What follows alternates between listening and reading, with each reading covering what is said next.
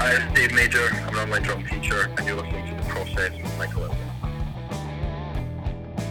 Season 2, Episode 10. Got something very cool in store for y'all today.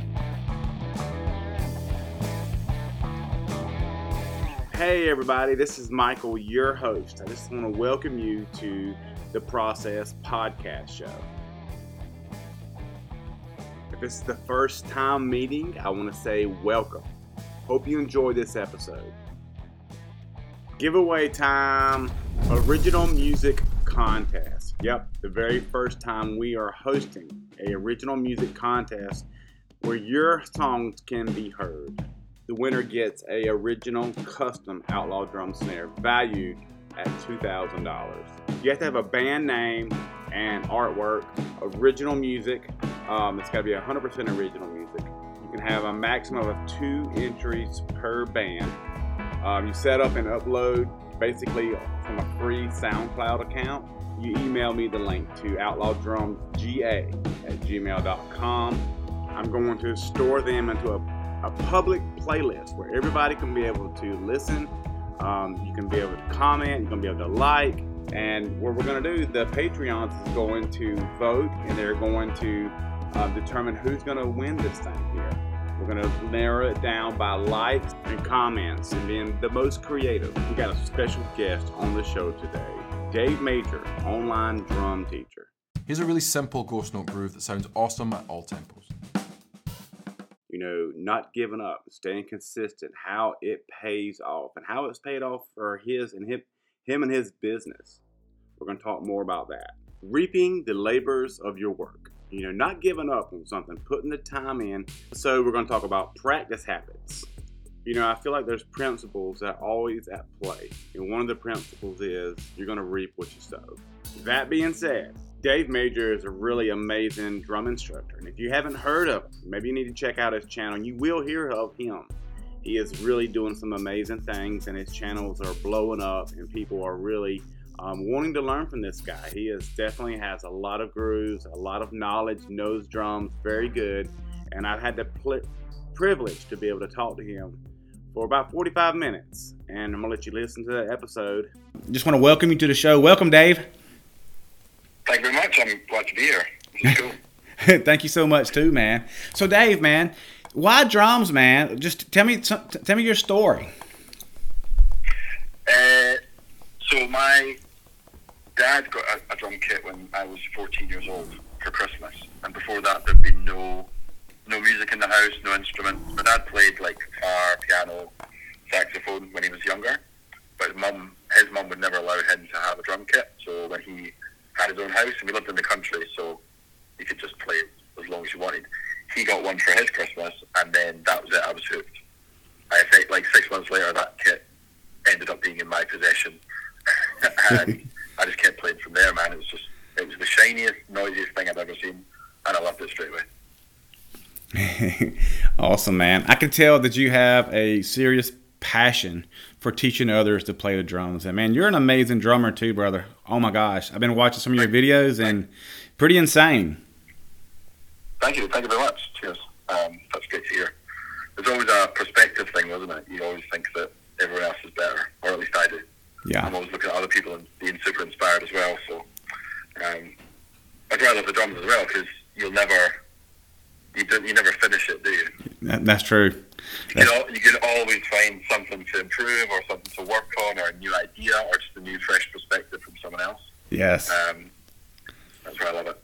Yeah, me too, man. I learn a lot from my kids, believe it or not. And I don't tell them that because it messes with their head, but I definitely learn. You can learn from anything, man. I love your slogan. You said your passion is helping others for practicing smarter to be more creative drummer. That's pretty cool.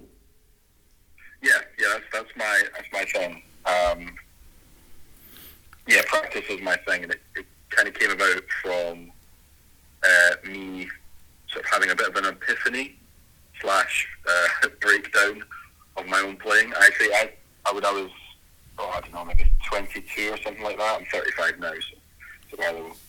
I supported Thomas Lang at a clinic, and I'd been playing for, at that stage, 8 years, thinking I'm the absolute dog's nuts, as we in the UK, and I sat at the side of the stage, and I was just like, I am so far away from where I need to be to even like keep going with a career, not necessarily like, to be a Thomas Lang level.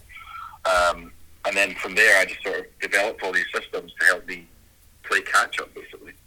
And that's what I teach. So ways of practicing, ways of getting better, quicker, I guess would be the best way of describing that. Yeah, so you talk about creating practice habits that are good. Can you practice wrong habits? Yes, absolutely. Yeah, you totally can. Things like there's a thing I talk about with active versus passive practice. So there's lots of like going through the motions kind of stuff, just sitting on a pad playing doubles, and you could do that for an hour and waste time. And if you're that would be doing it passively, just sitting watching the TV. Whereas if you're active, you could get just as much progress done in 3 minutes. So things like that. It's like, are you engaged with what you're playing? Are you aware of what you need to improve? Are you making, I say to all my students and anyone that will listen, practice is the adjustment between where you are and where you want to be. So you need to make that adjustment while you're practicing. So if you don't like the sound of something, then you tweak it. If your hands are too tight, you need to tweak it. If your sound isn't right, then you need to be actively trying to tweak it and making gradual improvements towards the ideal, as it were. So you can definitely not do any of those things and just waste time practicing. Right. I'm bad about that. I'm bad about just jumping behind the kit and just start playing and not warming up, just really not working on doubles and just considering that to be a practice. But really it's not. It's more like just a jam, isn't it?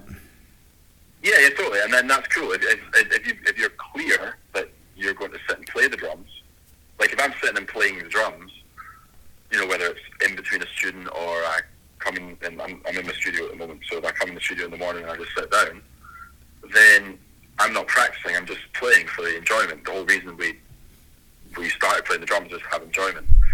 Then when I'm practicing, you try and be super hyper-focused, and that's just a case of, rewarding yourself with some playtime after you practice. But yeah, there's definitely ways of doing it wrong. Yeah, I like how you say wasting time. Yeah, I like how you said reward yourself. To be able to reward yourself to do that, because it's so people think about the drums. They just want to get in there to reward themselves for working hard that day or whatever, and just want to play for a minute. But really reward yourself into that special playing that really, jamming to that song or something like that. I noticed just like working on, I call them kinks. When I'm trying to work a playing out or something, and I'm trying to work out things with my left foot or anything like that, and it just working out those kinks and keep doing it to the point to where I'm just sick of it. That's going to be like a practice. I would say like a practice for me, right? Yeah, because what you've done there is you can do that with a song, but what you've done there is you've focused on one specific thing that you want to work on. Yeah. So you could, for example, let's take a song that's super easy, like Back in Black, AC/DC. Mm-hmm. Like you could play that. You've probably played that 1,000 times. I've played it 1,000 times. It's quite an easy song, but you could use that song as a sort of a musical metronome to practice using your left foot, whether it's hi-hat lifts or like steps, chunky, sort of quarter notes or something like that. Right. And then that becomes practice instead of it being play. And it's all those little tweaks, those little mindset shifts that really make a difference. I love that, man. That's awesome. Yeah. So I only, I say know this, I worked all this stuff out because I was the same. Like, I was frustrated with my progress. I wasn't making any progress. And I saw all these amazing drummers that just inspired me. And then I was like, how do I get there? And I noticed things within my own practice and my own pretend practice that I could definitely improve. And then just working with students over the course of, like, say, 13 years now doing this kind of niched down drum instruction. Yeah. And like you said, too, you're playing with some sort of a click, so it kind of keeps you kind of lined up. Where I'm going to tell you, playing with a click, man, whoa. When I first started getting serious about the drums and I started trying to practice with a click, I was pretty shocked how easy it was not to be left behind or sped up too fast. Because drums, I feel like, can be very emotional. And when you're playing the drums and you got a feel coming up and you feel it, it's very easy to speed up, isn't it? Oh, totally. And again, it's this perception thing. Like, imagine if you practice, play, you work with a click, and then in your current situation, when you first started playing with a click, you couldn't imagine what you would sound like now, if you get what I mean. Mm-hmm. But to you still hear all those things that are speeding up. So yeah, I still hear that I have a tendency to drag fills a little bit. I have a tendency to maybe get a little bit excited if it's a big energetic song, as we all do. Yeah. And it's just a case of like, you just keep working on it. But yeah, totally, the click is one of those things that I think everyone needs to practice with 100% of the time that they're practicing. Okay. Just because if you think about it, like, if you go to a recording studio, it's almost a guarantee that you're going to play with a metronome. If you work with any samples, you're going to play with a metronome. If you're going to work with any sort of, even if you did a theatre show or you did like some, music for video or anything like that, you're going to do it to a click. And if you practice with a click and then don't play with a click, your time's going to be better anyway. So even if you don't play with it, you're doing some live recording with a band or something, or you just play it live, then it's going to sound better. So that's one of the things as well, I think, is everyone should practice with a click all the time. Yeah, I do too. It just makes you a better drummer, man. Since I started doing a lot of recordings going on the MIDI, I've been playing along with a lot of MIDI stuff, and I can be honest with you, from then I start playing regular, I can feel myself, especially, everybody needs to record themselves back and listen to it. I mean, because that right there will get you, and when you listen to it back, you can tell immediately if you're if you're staying solid, if you're staying solid you can tell quick. And yeah, just by doing that little thing, I know it's helped me so much. So I got a question. So what do you think the most very important thing that a lot of drummers don't do is start as far as practice, like practice techniques? Like you see a lot of drummers play, but nobody really does this. Right. Two different questions there, isn't it? I guess one of the biggest things that the vast majority of people don't do is to plan their practice in advance. Oh, plan them out. Yes, I could definitely say that. Yeah. That's big time. Yeah. Yes. So more in like a long-term vision. So I think of it like an upturned pyramid or a triangle. So you got to think long-term. I mean, okay. What most drummers or what most musicians would do, we tend to be like musical magpies, and we'll sort of like be attracted by the shiny thing or the latest thing. And social media is terrible for this. It's great for exposure, but it's terrible for this kind of like, okay, I need to play gospel chops or double bass or left foot clave or something like that.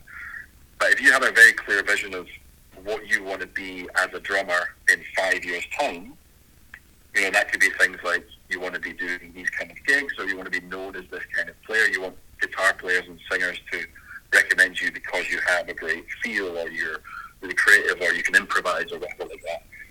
Then you can sort of distill that down into your daily practice. And before you sit down and practice, you should write it out. Not afterwards. Right. Which often people do. Yeah. So write it out before. I got half an hour of practice. I'm going to fill it with these exercises, with these tempos. Boom, bish, bash, box.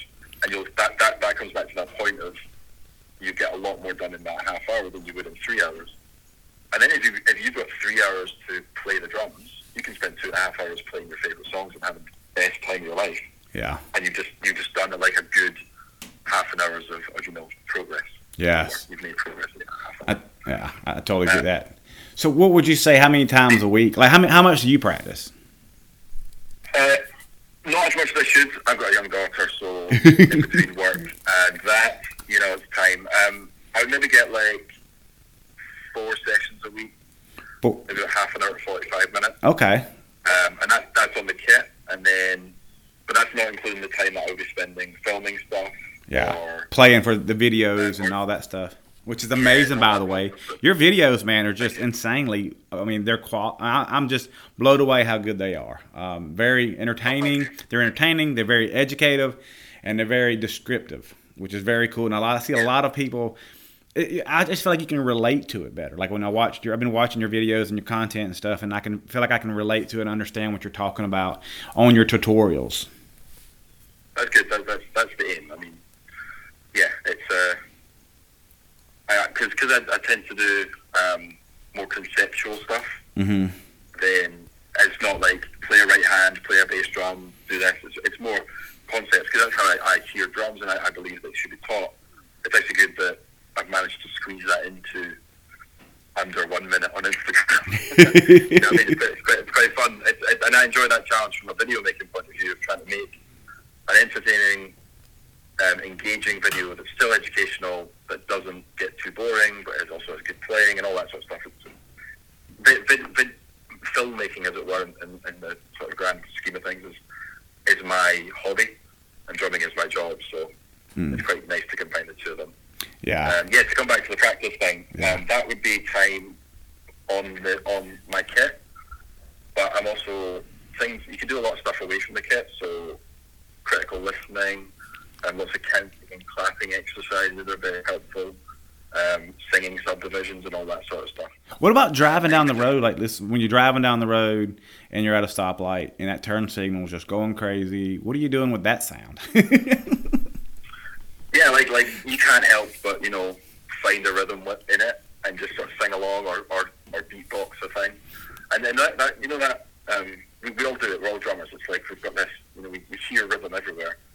And that beatboxing is also practice, because you're thinking about the things that you hear in your head. It's just a case of then going to the kit and trying to get them out. So if you've got an indicator that's going, I think mine's in 5. Click, clop. And I'm just like singing 5s over the top of it, or I'm singing boom, boom, boom, boom, boom. Like I'm just hearing stuff, and we all do that. You know, we hear it in the elevator, or we hear it in the little clicking of all the stuff. We just can't. We're drummers. We just hear rhythm everywhere. So yeah, I'm doing all the same things everyone does. Man. Yeah. Like you're just clicking away and you're tapping away. But in the car, you can, you know, things like count stuff while clapping various different things, or tapping things with your hands. Like it's all conceptual stuff that happens in your mind. And I think that a lot the benefit of drumming, right, is that you don't need to touch your instrument to actually get better at it. Yeah. Which I think is really cool. Like you can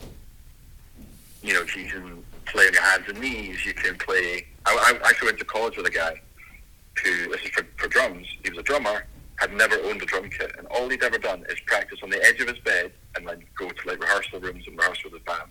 And he was great. Like he was really, really good. Like a great metal drummer. So you can get away with a lot just in your head. So that's that kind of doing it driving down, or not while you're driving, kids. Or, you know, like you're just sitting on the computer and you're singing stuff in your head or whatever. You're always thinking about the conceptual side of drumming. Right. So that wouldn't be in my 45 minutes of drumming. Yeah. To round it all the way back to that. I get it. I understand. That's pretty cool, man. The whole important thing about practice is, I think, is just having scheduling, set aside a time apart to where you did. And that's the thing. If you love a craft enough, you're going to put time apart to do that craft. I mean, how serious are you with it? Are you just doing it, you know, are you really trying to get better and trying to get those gigs and get those shows and become that drummer that everybody wants to have in their band, that desirable drummer? Like if he plays, you know you're going to sound good, you know? That's it, yeah. And a big part of my teaching is that music-based kind of thing. You know, like, how would this work in a band? Like, is this musical? So things that I do with my students is things like, let's learn how to really master a feel, for example. Like the main feels that you'll encounter within a song, and if you can master that, not by learning a beat per se, but by learning how to play within that feel. So, for example, two-handed 16th notes. If you can do all of your stuff in that, you've got thousands of songs you can already play, but you can do it really well. And like I say, you can sound good. And then the important people, guitar players, maybe bass players, keyboard players, producers, engineers, people that, you know, want to hire a drummer who can do that, they'll start taking notice instead of, can I play paradiddles at 5,000 BPM, which is unimportant in the grand scheme of things, really. Nice, man. So your lessons. So tell me about that. So you've got so you do online. You teach online, or you teach physically? How does this work? So I've got. I'm based in Edinburgh, Scotland. So I've got a sort of a stable of private students. online lessons as well. So I've got my website, which is davemajormusic.com, and that's basically all the stuff that I would do in a private lesson, but in course format. So it's practice systems, it's exercises and builders and conceptual stuff, basically all the stuff you would get in a private lesson. So that's all up there. And then, so I've got YouTube and I've got Instagram. So it's all basically just weeks of teaching. So that's what I do. Cool, man. I love it. I definitely love it. So let's talk gear, man. Let's talk gear. So what gear are you currently using on your kit? So I'm going to Tal Drums and Dorsey. I don't think you guys can get them in the USA. They're owned by Marshall Amps, so they're quite an old British brand. So I've got them. That's the blue kit you can see in my videos. I've got Evans heads, G2s over the top of G1s, mainly because I like my drums to sound like drums. Nothing too funky, nothing too muted. I just like them to sound like drums. And then Power Center reverse, I think, on the snare drum. The kit itself in the Tal kit is a walnut kit, because that's the one that comes in that blue finish, and it looks really nice. And then I just play Meinl Jazz Hats, Meinl Jazz Crash, a little stack made out of a couple of cymbals, and then an Impression Dry Jazz Ride. So the only endorsement I've got is in the Tal one, and then in Evans, kind of half endorsed. And then all my miking stuff as well. I get asked a lot of questions about miking. It's literally 2 overheads, a bass drum, and a snare drum mic that I imagine I could probably just remove. It's very low in the mix that I've got set up. Yeah, the snare drum. Yeah, I just kind of use that just a little touch of snare in there with it. I mean, mine's like minus 15 dB, so I wonder if it's a placebo effect. If I was to mute that and forget to turn the mic on, I probably wouldn't notice. But I like having there as a safety net. You know what I mean? Yeah, for sure. Yeah, and that's about it, really. Yeah. Fairly simple setup. And cool. that comes from the kind of... Yeah, so what kind of a snare drum sound? You like a dry, ringy snare, or you like a dry snare or like a ringy snare? Oh, depends what you're playing, though, doesn't it? It does. I mean, I did an album.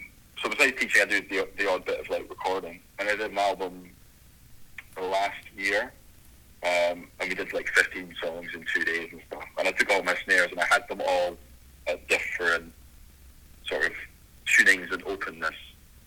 I think I would probably go with somewhere in the middle. So I like a little bit of ring. I like all my drums to kind of sing out. So I think if you muffle them too much, then you may as well be playing electric kit, to be honest. Yeah, a box. You may as well. Honestly, you may as well. Yeah, may as well be playing some nice looking boxes. So I like my drums to ring out. I like some overtone to them. So the snare wise, probably in the middle. It's got. I'm looking at it right now, and it's got 2 bits of gas tape on it, just tiny little bits, just to take the edge off it. But yeah, usually not much more than that. Unless I'm going for a specific sound, if you're going for that big doofy sound, yeah, then you just throw a towel over it or something like that. That's right. But as a default, my sound would be slightly more open, I think. Cool, man. Heck yeah. So I'm doing clinics. I actually say like, don't put any gates on it. Don't turn on any gates on any drums. Nice. Because it just chokes all the life. You know what I mean? Mm-hmm. Yeah. So. Yeah. I mean, especially if I know you make amazing drums, and like if you're gonna muffle, you may as well not have an amazing drum if you're gonna muffle it. Oh, I can't stand it. I can't stand it when they buy a drum from me, get somebody make me a custom drum, and I do, and it's like then they got like all this tape and muffling stuff on the head, and it's like, well, dang. There's some great drums out there, and you want to hear a great drum. You want to hear them. You want to hear. A lot of people are not. That's the thing. You want to be able to hear that sound and create that music. Because I have a minimal miking setup, you can actually get away with having more open drums. Because especially in my room, some of the overtone just goes into the acoustic treatment that I've got. Mm. And so if I was, properly close miking everything, I can see why you'd probably want to muffle it a little bit more. But I like that kind of open sound. Yeah, man. So do you play drums on? How many albums have you played drums for? On you think? I don't know, 20, 30. I'm not entirely sure. Oh my gosh! A lot of them don't. A lot of them don't come out. It's really weird. Like I do these albums and I get paid for them, and I play them, and I really enjoy the process. And then they just never come out for whatever reason. I did one with a great singer. Do you know Chris Stapleton? Yes. Yeah, so I love his playing. I didn't play with Chris Stapleton, by the way. I'm not going to say that. Yeah. But he had this guy in Scotland had a very similar kind of voice. Really great songs, great soul to his voice. Was a great songwriter.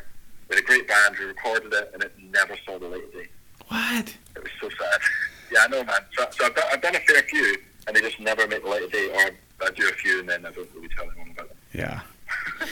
Oh man, that's crazy. And I see that so much, man. I see people with just amazing talent and just like that they're gonna make it. You see it, and then like boom, nobody hears about it. Because it's a lot of times, man. It takes more than having good talent. It takes a lot of luck, and at the same time, people get burnt out with it. It's like I've tried everything with it, and so many times when people flip the switch and turn it into like a paying gig now, you kind of lose a little bit of that flame, because it turns into a job now. Now it's a different kind of fun, and I know just for me, you got to do something every single day. A lot of times it can be, regardless how fun it was originally, it can not be as fun anymore, It's showing up, even when you don't want to.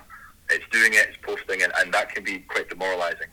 So if there's any sort of systematized way that you can do your stuff and batch it and schedule it, then that's honestly, it's one of the best things that it is just get a scheduling program and pay for that, because it just saves me so much time. I don't have to think about it. What do you use for scheduling like that? I've been using the Facebook, Instagram, cloud thing, editor, whatever that is on. Yeah, that'll do. And to be honest, I think that'll.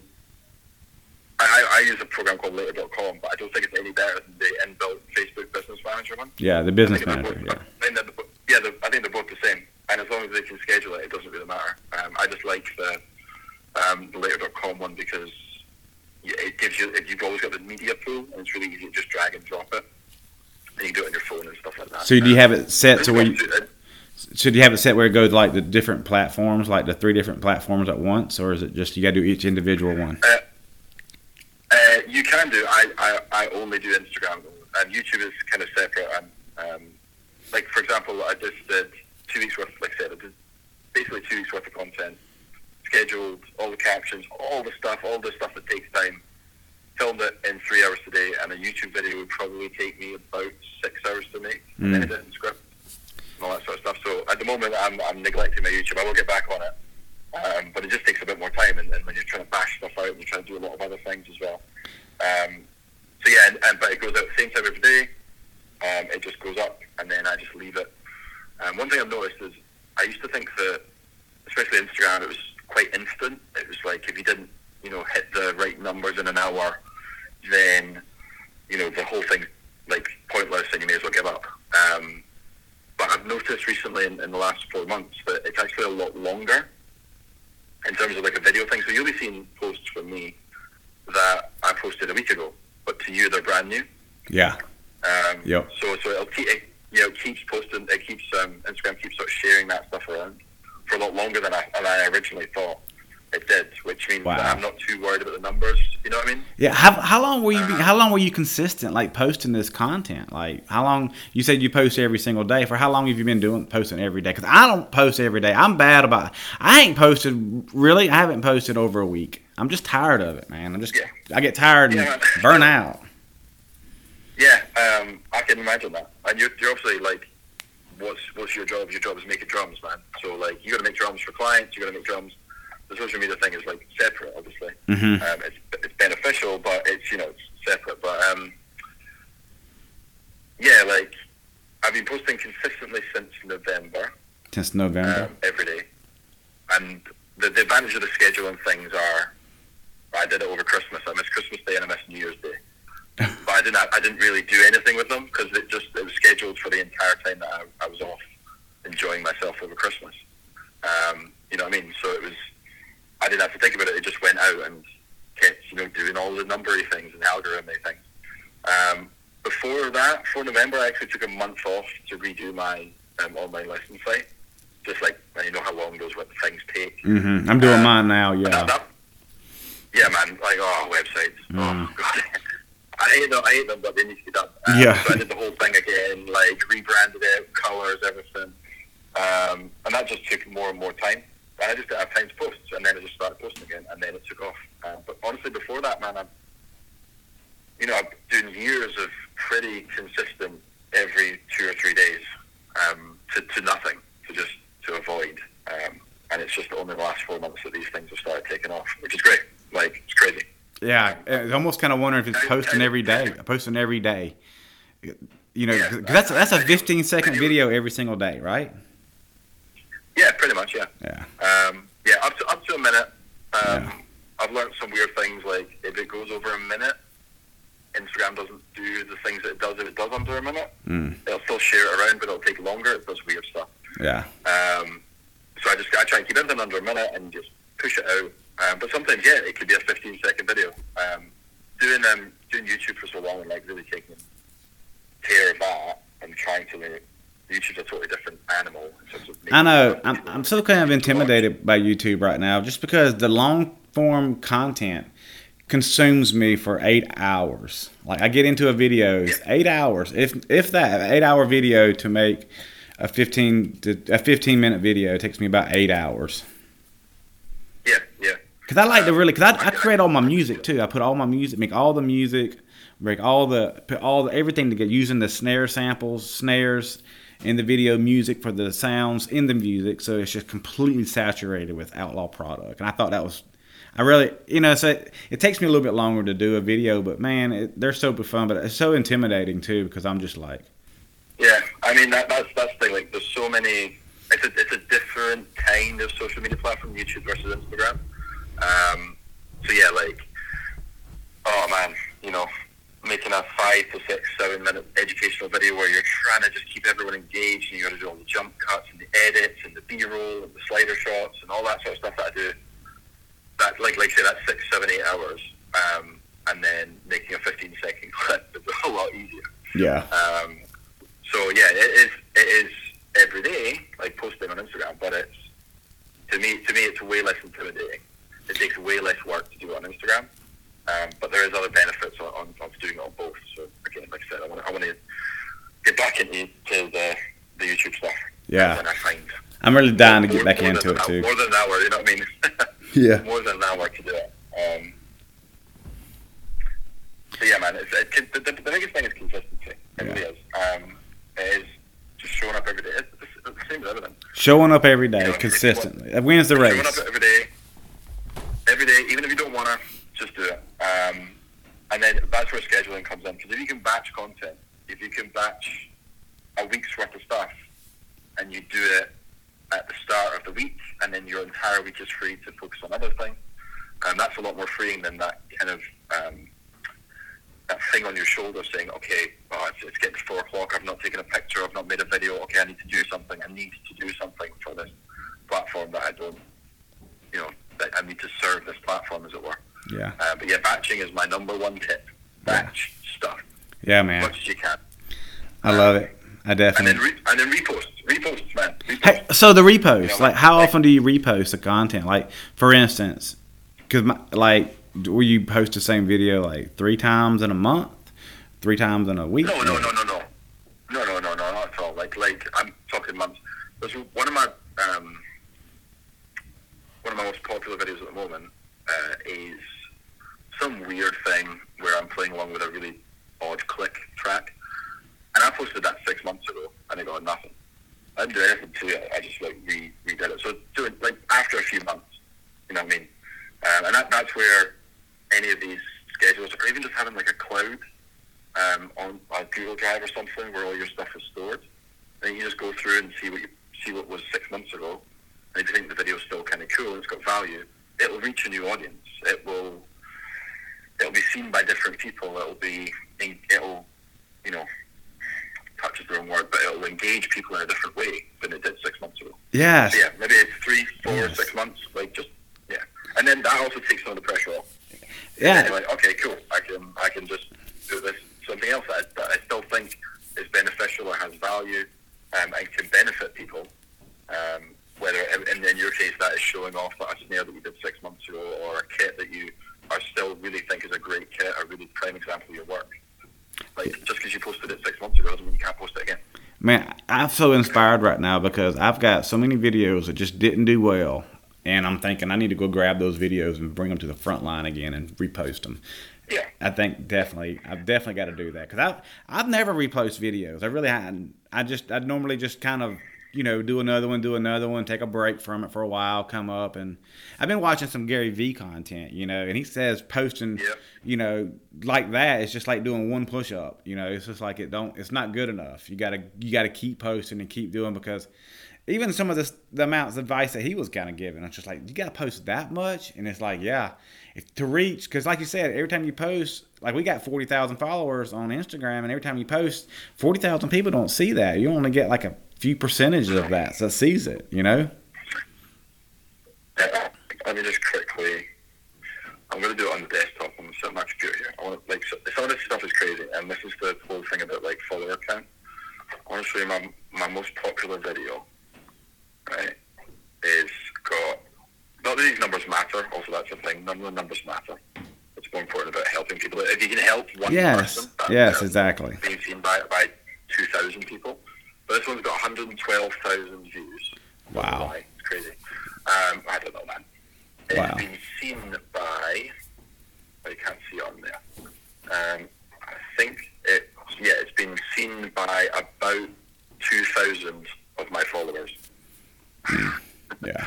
So it's like 99% of the people that were reached weren't following me, which is crazy. Wow. So if I repost that in 6 months' time, maybe a different 2,000 or 3,000 people will see it, and they'll be helped by that video. Yeah. And that's, like say, you've got 40,000 followers, man, but that doesn't mean that all 40,000 will see it. I really wish it did, because that'd be great. That'd be really, really great if they did. Yeah. It sure would, man. It sure would, Dave. But Gary Vee's great. I mean, if any of your listeners don't know who he is, Gary Vaynerchuk, and his books are great.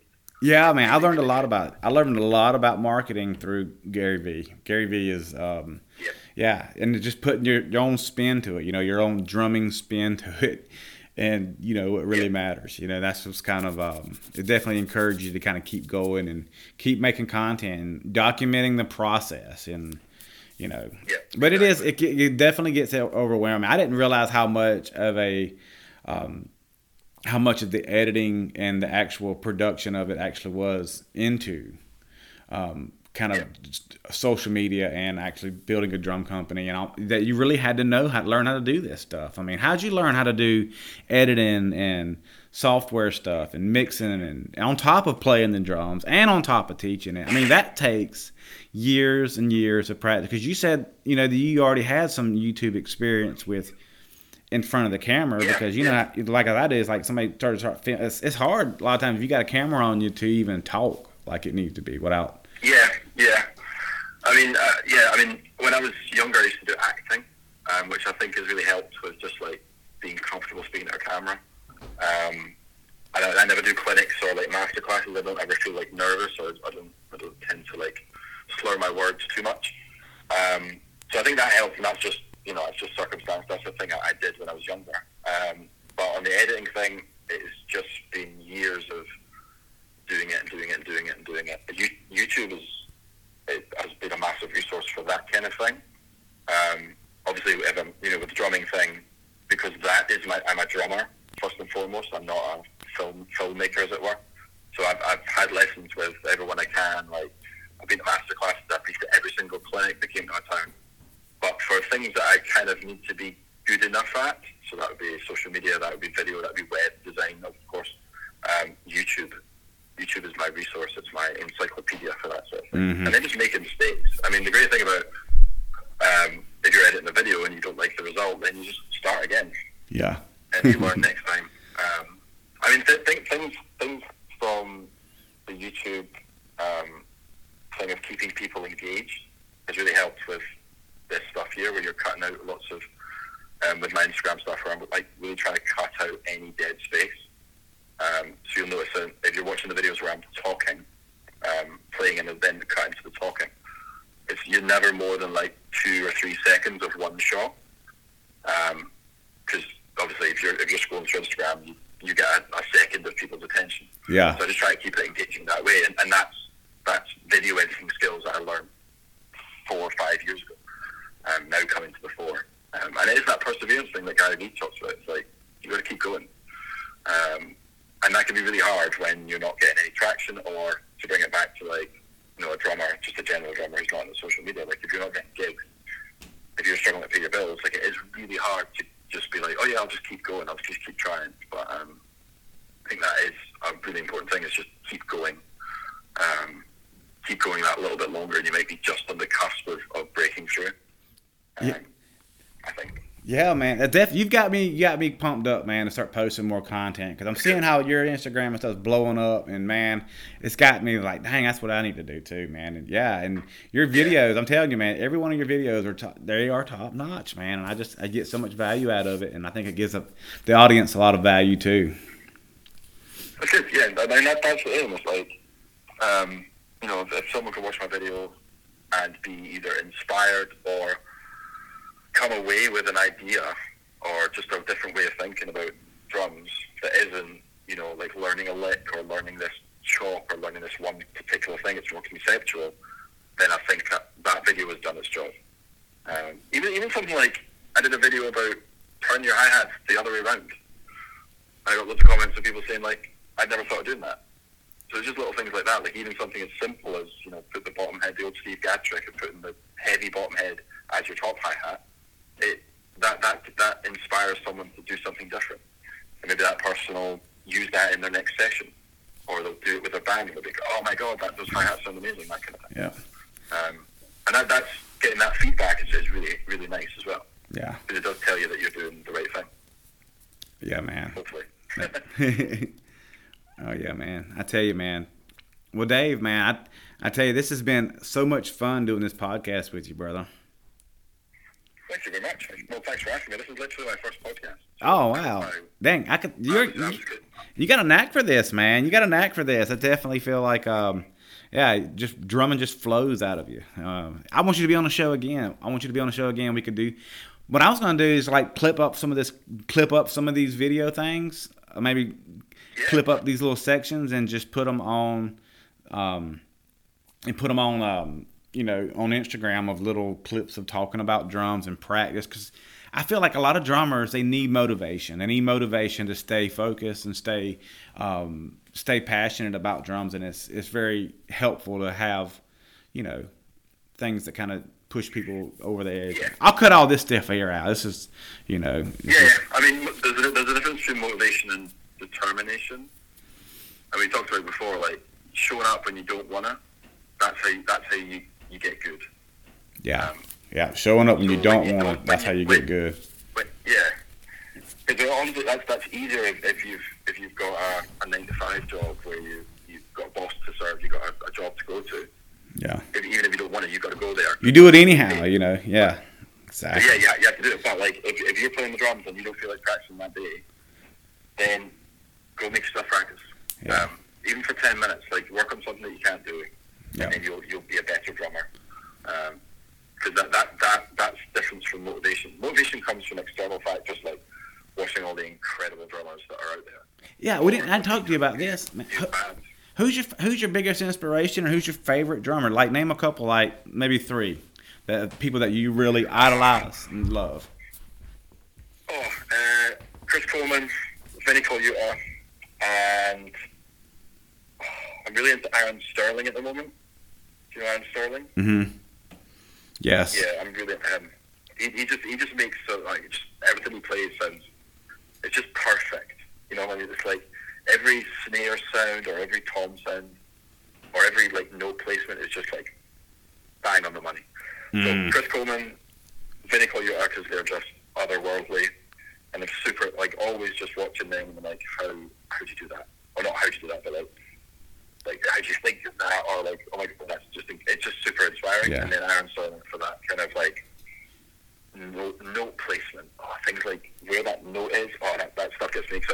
Yeah. Like this bass drum here, or that snare drum Yeah. here, or that little thing here, or that stuff gets me excited. Oh yeah, because you're like, I didn't think about putting that there. Oh my God! Now it's like I want to try that out. Exactly, and then that goes into your practice, and you can just riff off that. Yes. And you can you can be inspired by, but not copy. Yeah, put your own spin to it. The best thing. Exactly. Yeah. Exactly. Yeah, for sure, man. Time and yeah, man. God bless, man, and keep doing what you're doing because it's freaking amazing. Thank you very much, man. I'll keep trying. I'll keep riding that wave. Take care, bro. See ya. All right, buddy. Take care. Have a good day. You see ya. Bye bye. Just want to say thank you for listening to another episode of The Process. Make sure you keep an ear out for the contest that we're going to be doing a giveaway for a really cool outlaw drum snare. Amy and I designed this snare drum. It's very cool. It's a maple stave snare drum with a tremendous lot of attention to detail on it. Also, we have a few ready to ship snare drums at our new store. We just got our website updated. Gonna have things available in our store that's ready to ship, so you don't have to wait 6 weeks to get your product.